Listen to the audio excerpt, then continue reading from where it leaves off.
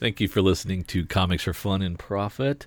This is Drew with a special episode of my other podcast that I co-host regularly, and it's Weekly Comic Spotlight over at John Mayo's comic book page. And for those of you who haven't heard it, I wanted to give you a chance to listen to it. It's a standard review show of a Marvel, a DC, and an independent comic each week. So check this out, and if you like it, go over there and subscribe or check out those episodes. They're a lot of fun. So thanks again for listening. Here you go. Now, starting us off in DC is Injustice 2, number 15. Are you reading this digitally or in print? Digitally. Okay. I don't know if they did this digitally or not, but in print, DC Comics actually changed their trade dress a little this week to where it's got in the upper left corner the DC logo, comics underneath it, then the number and the price. And then below that, on some titles, it's saying, it's DC Universe or it's something else. This just has a bat logo. I think they're trying to deal with some of the confusion people were having of what's in continuity and what's not and such. Oh, so I haven't looked enough at all the books I've gotten this week to know exactly how they're doing all this stuff. But I did notice that they were cleaning up their trade dress a little, and I think the barcode's actually a little smaller. Did they put something out, like a legend for what the different insignias might mean? Not that I've seen. I think they're doing it kind of like like Marvel used to have the small heads of their characters or whatnot. But again, like I said, I didn't really pay too much attention. Actually, here's what it is. This says DC Comics. The other, like Batman, says DC Universe. And of course, they both have bat logos that are slightly different. But I think they're trying to differentiate what's in universe and what's not. But when did they make this announcement that they were going to do this and to look out for these so that readers would know? I don't know that they ever did announce it. I just noticed it this week. They may have, and I just may not have been paying attention. Or you use an ad page in some of the comics and say, look for this. It's one big cohesive universe, and this is all bets are off. Well, it's good, particularly for a title like Injustice 2, which is not part of the DC universe, but is a DC comic. And, I get where people could be confused. And with this title in particular, where they're dealing with variations of the regular characters, knowing that it's its own continuity, I think is very important. It's a great idea. They just need to tell some people about it. That probably wouldn't hurt, yes, and clarify what it is. And again, maybe they have, and I just haven't paid attention. I've been kind of swamped with some other stuff lately, so again, I'm sure somebody could be listening to their iPod or whatever they're using to listen to the episode with, yelling at it right now of, you guys, they did it here! At which point, post on the forum, put it on the Slack channel, email us, let us know, because we can't hear you.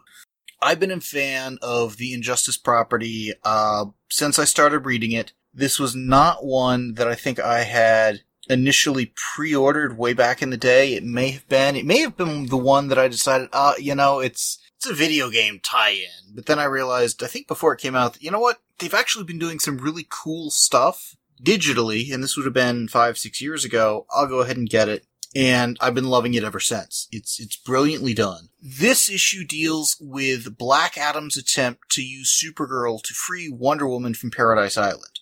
Now that description right there probably has some people who aren't familiar with this thinking, what's going on with that? Why does Wonder Woman need to be freed from Paradise Island? Well, things have played out differently in this universe. It's had a totalitarian regime that Superman was in charge of and Wonder Woman was a key player of. It has since fallen and, there's kind of chaos that has ensued. This Supergirl is actually fairly new to Earth, and Black Adam, who has been involved with the totalitarian regime under Superman and stuff, on Superman's side and stuff, is in a very interesting place, more so than in the mainstream DC universe. I guess we've seen Black Adam when they first brought Shazam in with Justice League a couple of years back, around Forever Evil, and I don't think they've really used him since. And that's part of what I love about this title, is they're using characters that don't always get used in the mainstream universe.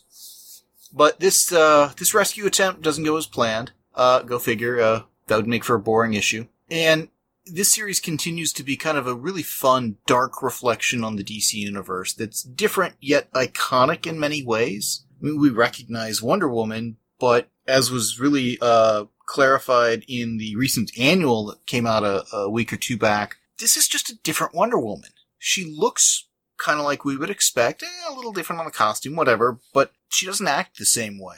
And some of this is just, again, a darker, I don't say a more modern, but almost subversive take on the DC universe.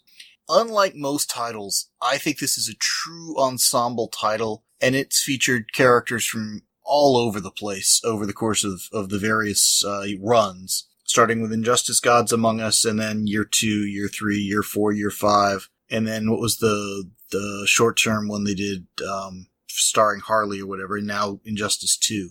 Again, the focus here is on an inexperienced Supergirl, a Damian Wayne who has grown into the Nightwing identity, so he's many, many years older than he is in the main continuity, because time is progressing here. And this Black Adam and Wonder Woman are, again, familiar but different. And I'm loving how they're pushing the boundaries of where some of these characters can go.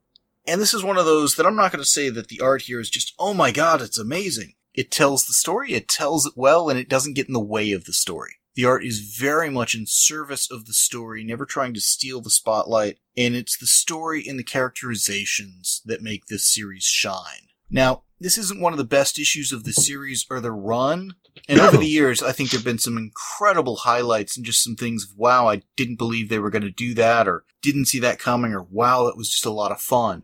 But this is a solidly good read, it's a solidly good issue, and I think this series, this narrative universe, never really disappoints. Have you been with it the whole time? Have you bounced in and out? What's going on with you on this? I've been in it from the beginning and through all the iterations, and I like some of them more than others, but yeah, I've really enjoyed this. One of my favorite parts about Injustice is because of the two. Used to be 3 digitals in a print copy, and now it's 2 digitals in a print copy. But those 2 digital issues, have a beginning, middle, and end, and usually end on something to project you into the next issue. So there's a lot of fun in an issue, and it's definitely. I mean.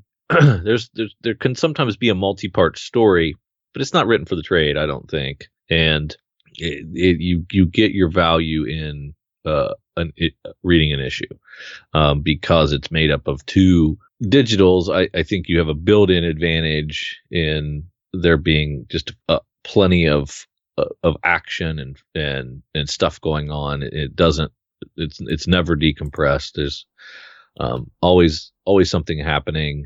And they're never boring reads. They're never quick. Nothing happened in that issue reads. That you never say that about an Injustice because of just the nature of its composition and the Tom Taylor writing, of course. That helps a lot. And so these are always pound for pound a lot of fun to read and well worth the money. Well, and I think your point that this is written with starting digitally. It's 2 digital installments that get compiled into a print issue, and then 6 of those or whatever, I guess, get compiled into a trade or whatever. So they're kind of triple dipping on this. And they know that those digital ones, they've gotta have enough meat to it to get people to come back for the next. And these print issues are coming out, I think, every other week. So I've got to imagine those digital ones are coming out weekly. And that's got to be a fairly good cadence to be reading this on. Now, this has been coming out in various shapes and forms for 5-6 years now, thereabouts. How many other books during that time have you stuck with the entire time and have been around to stick from DC? With? From anybody? Oh, there's several Image titles that have been around for 5 years. Okay. Obviously Walking Dead and stuff like that. If you're okay with the renumbering, Spider-Man, Batman, some of those have never dropped off. That's fair. Yeah. It just seems like this is a continuity that's gone on longer than many narratives in comics. And and a lot of titles would come and go during this time. And also, I think you tend to be a little bit more, granted, this is from my perspective where I stay on titles pretty much forever. You tend to bounce around a lot more than I do. Yeah, especially in the big two. I'm a little more loyal and forgiving in some other titles, but yeah, I do. When I get bored, I jump ship. Well, can't say that I blame you, and the fact that you haven't done it on this says a lot. Yeah, I think it's always fun, and for some reason you don't like that issue. There's there's always another train coming, and they come out pretty hot and heavy, and they take twists and turns too, so they're not really around that often. So yeah, I mean, I'm reading the digital issue 35 right now, so 35 and 36. So you're a little ahead of me in the story, even. All right. Yeah. So it would be it's just a few print issues, so they're not that far ahead. It used to be a much bigger gap. And so they're pretty close to coming out, within a month or so of each other, which is cool. What I find fun with this title is it's very much the window into this universe. If anything is to be seen in this universe, we're seeing it in this title. So it's almost the antithesis of the shared universe kind of a concept, even though it's covering very similar ground, just a different version of the DC universe. And the fact that, sometimes we get, the characters, even in this run that they focused on, has shifted a bit, from a lot of Batman stuff and some other characters to this. We got some great Beetle and Booster stuff. So if whatever is on the current issue and it's like, I'm not too much into those characters, given another issue or two, they may have moved on to some other stuff while still telling the same big story. Yeah. And I think that's a lot of the fun of the series. We've come a long way from that first season and our first volume, and it's changed quite a bit. And characters have come and gone, and there's tons of stuff has happened, and it continues to surprise, and they continue to mine different characters that you didn't think they would, and it's fun. It's got all of the diversity in terms of characters and whatnot of an anthology title, but it's got the narrative consistency and through line of a regular ongoing title. It's a fun blend of that. For me, A-. Like I said, I think there have been some better issues, but I always enjoy this series. It's a fun one to read. It's one if you haven't read it yet, start at the beginning with the first Injustice Gods Among Us trade. I got to imagine that's fairly easy to get a hold of, either imprint or digitally or whatever, or just sample the first few issues digitally for minimal cost there. I think it's one of the best comics coming out. Mm-hmm. Yeah, and I would, you can, if you do like it, you can skip the non-Tom Taylor stuff. And one of those volumes is without Tom Taylor, and it's lousier. It's not as good, but I think it's still worth reading just to get the totality of the universe. But if you're OCD. I am. We know this. So what's your rating? Oh, I gave it a B+. Really good. Really good. Enjoyed it a lot. Good stuff. Cool. Shall we move on to our Marvel book? Yeah. This is Amazing Spider-Man and Venom Inc. Alpha. This is part 1 of the Venom Inc. storyline. And I'll be honest, this is one that it's like I wasn't really expecting a whole lot out of this. Venom is not one of my favorite characters. He's certainly a hallmark in the Spider-Man universe, of course. And when I was starting to read this, and they start off with bringing Mania back, and I'm like, I don't think most people know who she is. So if they whatever they want to do with her, it's really not that big of a deal, because I don't know that anyone cares.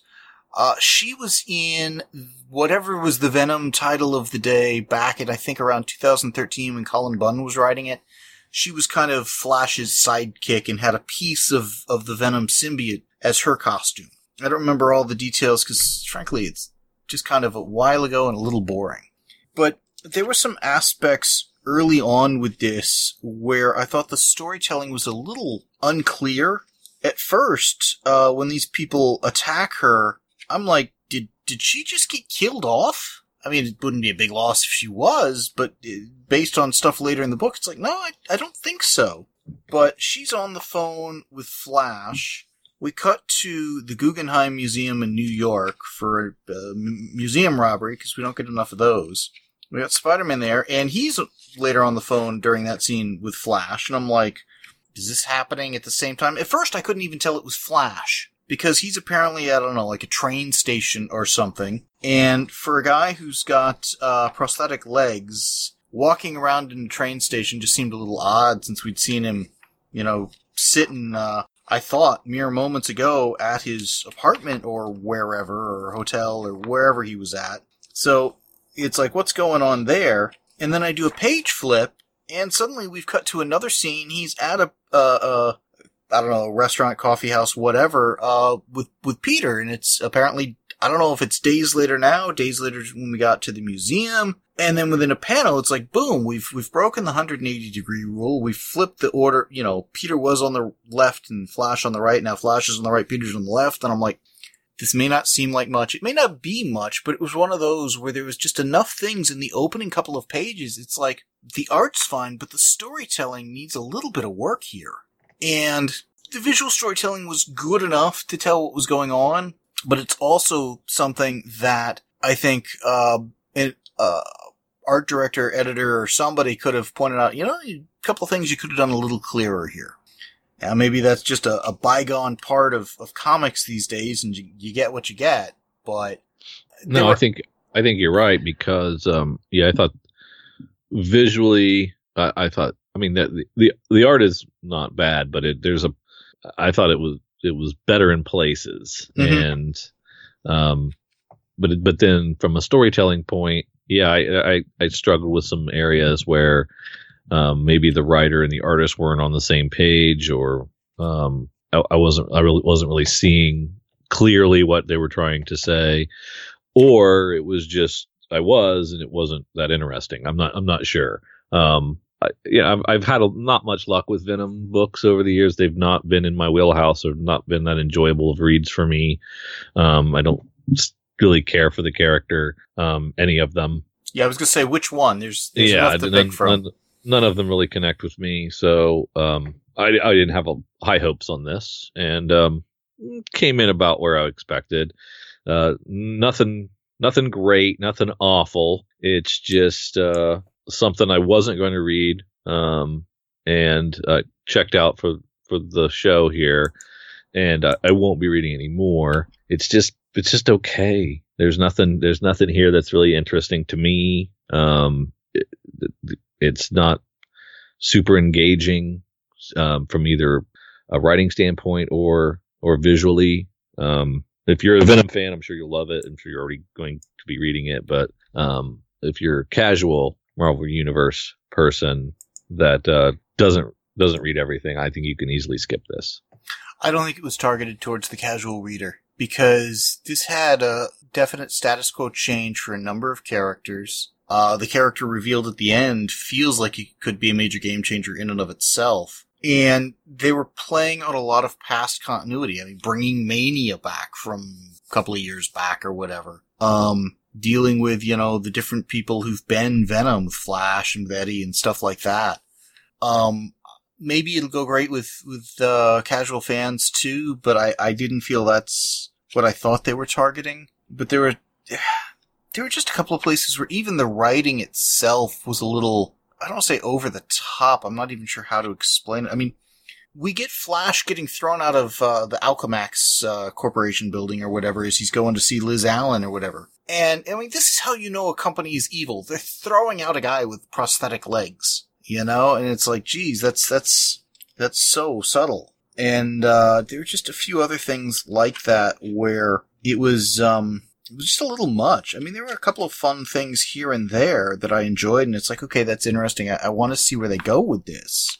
But it's not something where I think I would necessarily recommend it to everybody. It's not a, wow, you've got to read this. But if you're into the overall Spider-Man stuff, specifically if you're into the Venom group of characters, because there's Venom, there's, I don't know if we'll get Toxin or Carnage or half a dozen of the other symbiotes. The fact that we got Mania surprised me. There's an audience for this, certainly. I thought it was a decent story. I liked how it built on some continuity and stuff. It had some interesting things here. It had some storytelling aspects, both on the writing and the art, that I feel could have and should have been better. The fact that we're going to be getting this across a couple of titles on, I believe, a weekly cadence or whatever, I appreciate. I think it'll do the story some favors that way. But while I don't think it's one that you've got to avoid at all costs, it's also not one I would say, geez, go flock to. And the $4.99 price point felt a little hefty, but it's in line with how Marvel's pricing stuff, so I guess it's not. I'm going to go with a B- on this. It had some interesting stuff. I like what they're, I think, trying to do with repositioning some of the Venom-related characters, but I think it could have been, and should have been a little bit tighter of a story and a little better execution. Yeah, I'd forgotten about the $4.99 price point. That makes it hurt a little bit more, doesn't it? Pretty average book, even below average, I would say. Art's okay, story's pretty boring, so I'd go with a C-. Do you normally gravitate towards the Venom stuff? I think you're saying no, not at all. No, I mean, okay. I like Spider-Man a lot, but not Venom. I've never totally understood why so many people are just nuts over the character. When the symbiote was first introduced in Secret Wars and stuff back in the day, I loved that. That was cool. Yeah, that's what got me into Spider-Man and really into the Marvel Universe.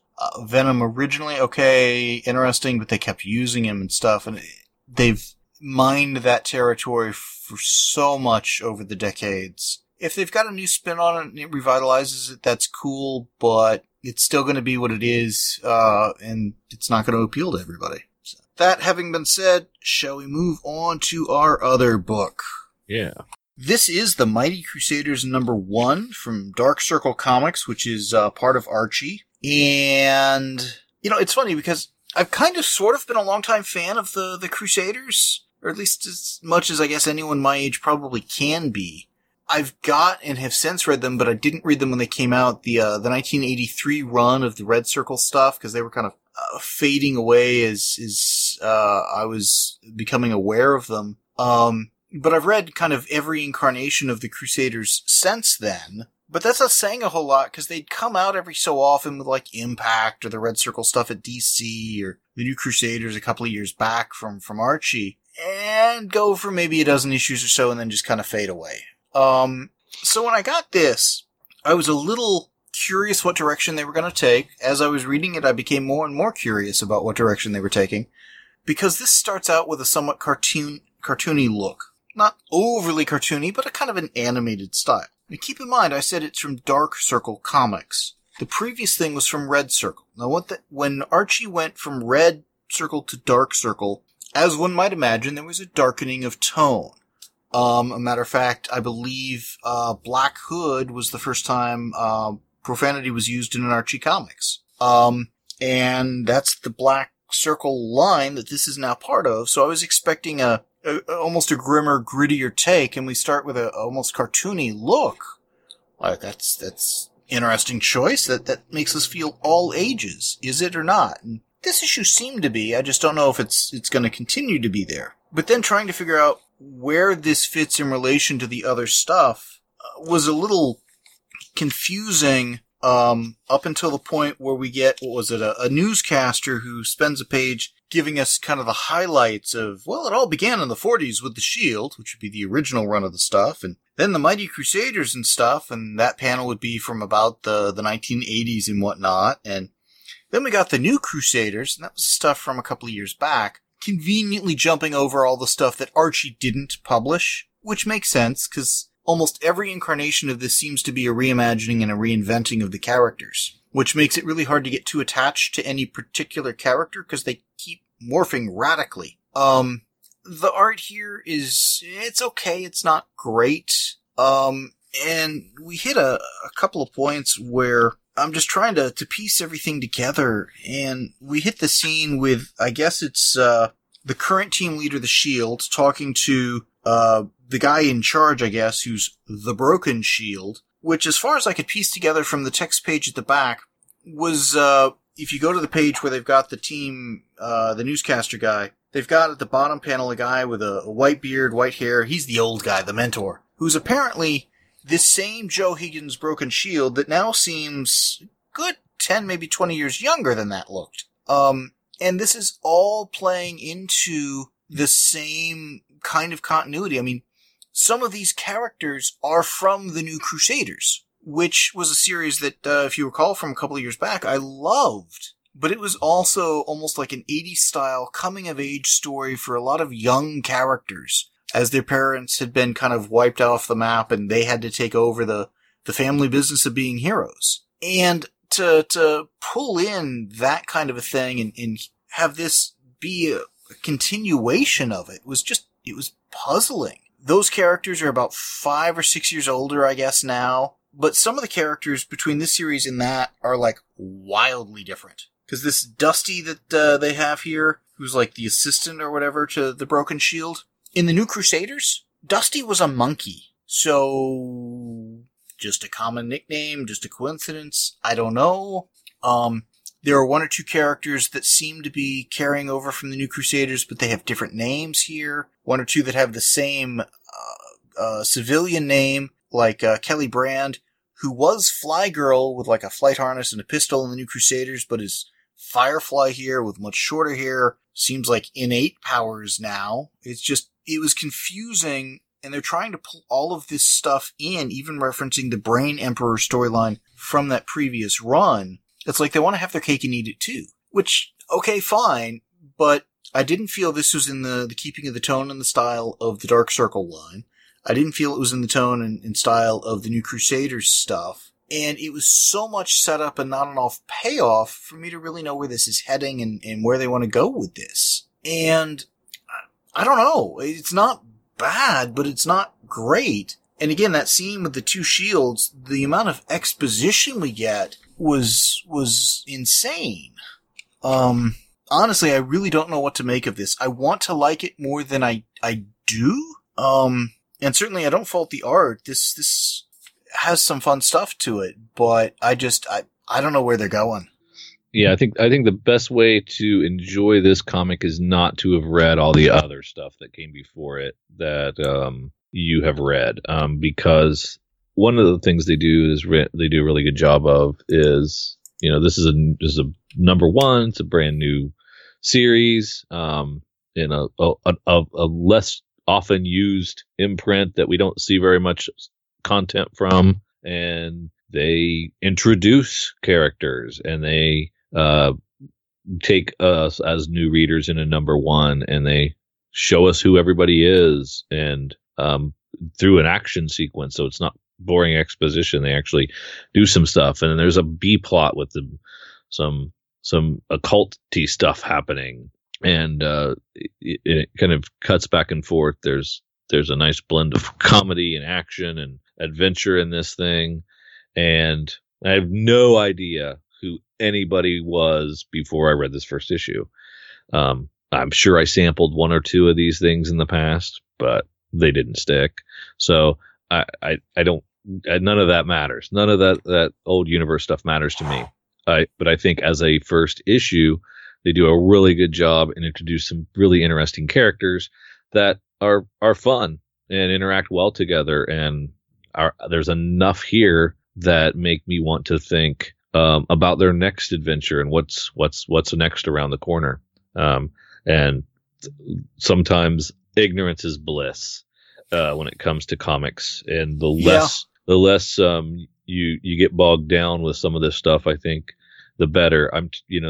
Some of those other comics that were either precursors to this or from other publishers, I think it's nice that they've honored some of that with some Easter eggs for people who have read them, but I don't think they should be beholden to them because they're failed series, but they're trying to keep this IP going with a new take. The stuff from the other publisher of DC, they've ignored entirely. So they're not the least bit beholden to what happened in Impact or the Red Circle stuff when they tried to pull the characters into the DC universe. I'm fine with that. If they had come here and said, we're just doing it from fresh start, it's a reimagining, whatever, I'd have been fine with that. But when they flat out say that some of these people are members from the New Crusaders, Some of them are brand new or whatever. They're pulling that stuff in. When they are referencing the Brain Emperor storyline and stuff, they're pulling that in.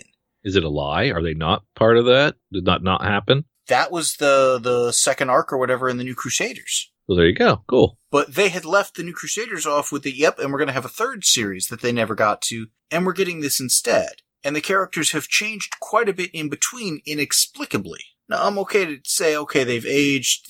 They don't have to leave them in the same state that they'd left them in before. It's kind of like when you took, when they took Lou Grant out of the Mary Tyler Moore sitcom and put him into a drama series. Same character, but the character's got to change because the nature of the story has changed. So I'm fine with them doing that, but it just seemed to muddy the waters needlessly. If they had just simply not mentioned the New Crusaders and the Brain Emperor and just, hey, we're picking up from what happened maybe in the 80s, or just an ambiguous characters have been around since World War II, but it's a brand new universe or whatever, I'd have been okay with that. I'm sure there's a segment of the readers, though, that enjoy the fact that they name check some of the previous stuff that they had read, therefore giving it legitimacy and having mattered, because they still honor at least that memory of that battle or that character.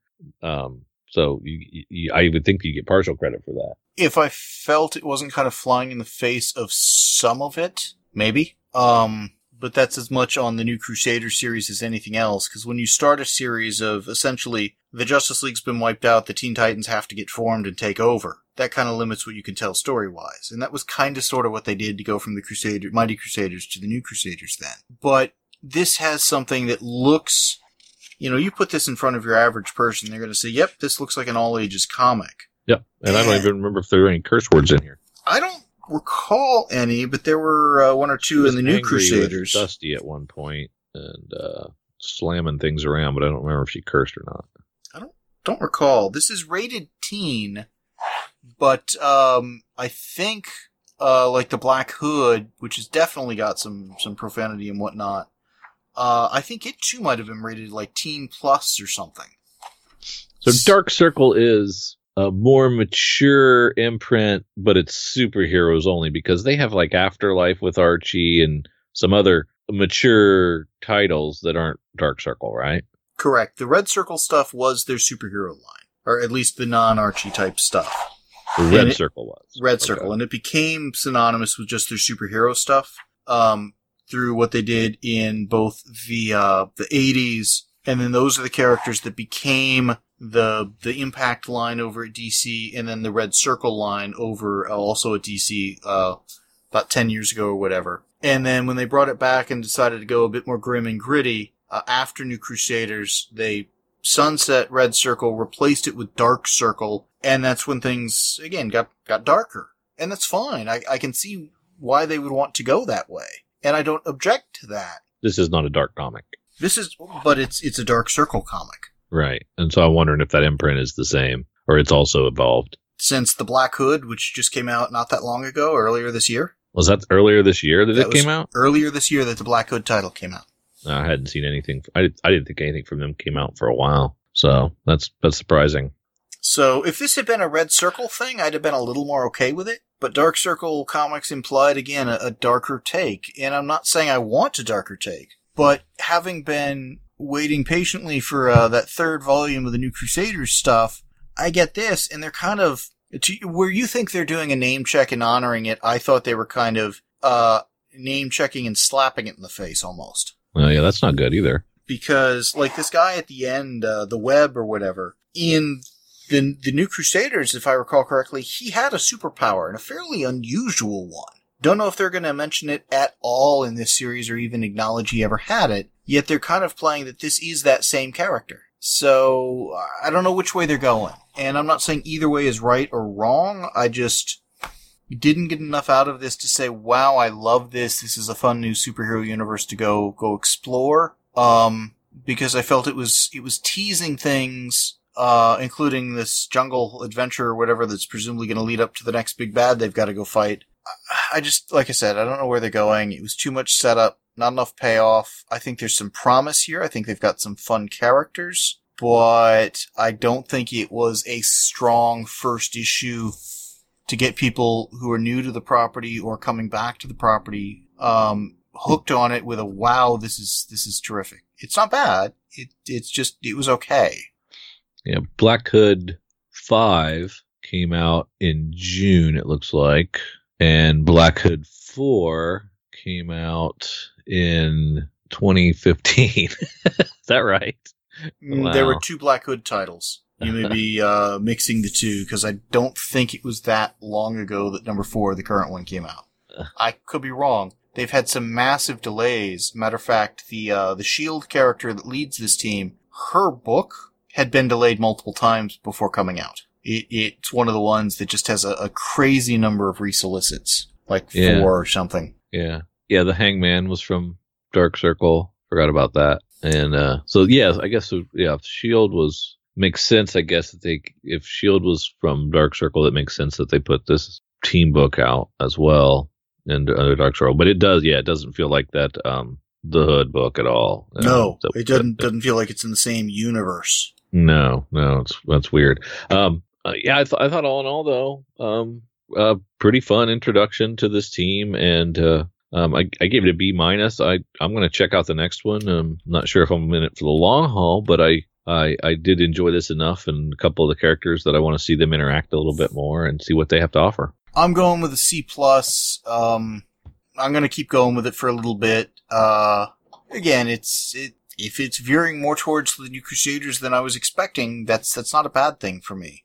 I'm unclear where they're going, but I hope they can figure out where they want to go and do something cool in that direction. I just think they need to clarify, is this in the same continuity as the other stuff or not? And then when they've got a text page there at the end, kind of giving the backstory of, what was it, the Broken Shield or whatever there, that's kind of going towards, they've got one cohesive universe that's evolving over time, except maybe the cohesive stuff. They also keep using the MLJ, program or whatever government program that this is all a part of. That, of course, is a reference to, that was the publishing imprint it was under at one point. They never define what the MLJ or MJL or whatever stands for. Having an acronym and not defining it always kind of annoys me. This has some stuff. I do think, if you're fans of these characters, you may want to check it out. But if you're expecting either what was in, the tone and style of the New Crusaders from a couple of years back, or the more recent Dark Circle stuff, in either case, I don't think you're going to quite get what you were expecting. But we'll see where they go. Yes. Thanks for listening to John Mayo and I review a DC, a Marvel, and a other publisher's book. We do that each and every week. If you enjoyed that, and check back here. And you can also check out John's podcast, The Weekly Comic Spotlight. Check him out at the comic book page website. Thank you guys for listening. Drew signing off.